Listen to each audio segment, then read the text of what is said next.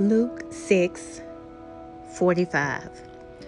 A good man brings good things out of the good stored up in his heart, and an evil man brings evil things out of the evil stored up in his heart.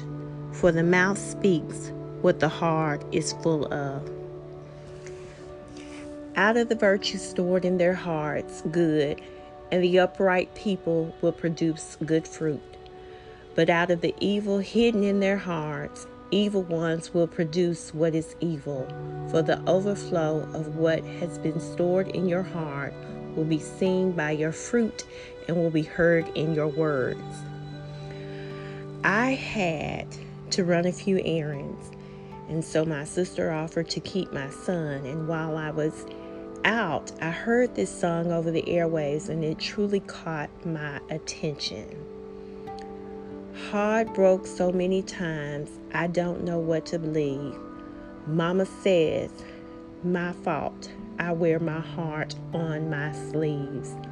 Think it's best I put my heart on ice, 'cause I can't breathe. I'ma put my heart on ice, It's getting the best of me.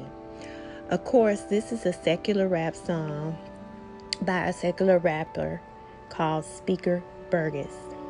The song spoke to me because it hit my innermost area of concern, and that is the heart.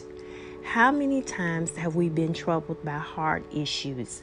Those issues can be brought on by the circumstances of life that pertain to our relationships with our spouses, our partners, our children, and even they can incur on our jobs with our coworkers. One of the toughest things a parent with an exceptional child may encounter is icy cold moments while advocating for their child.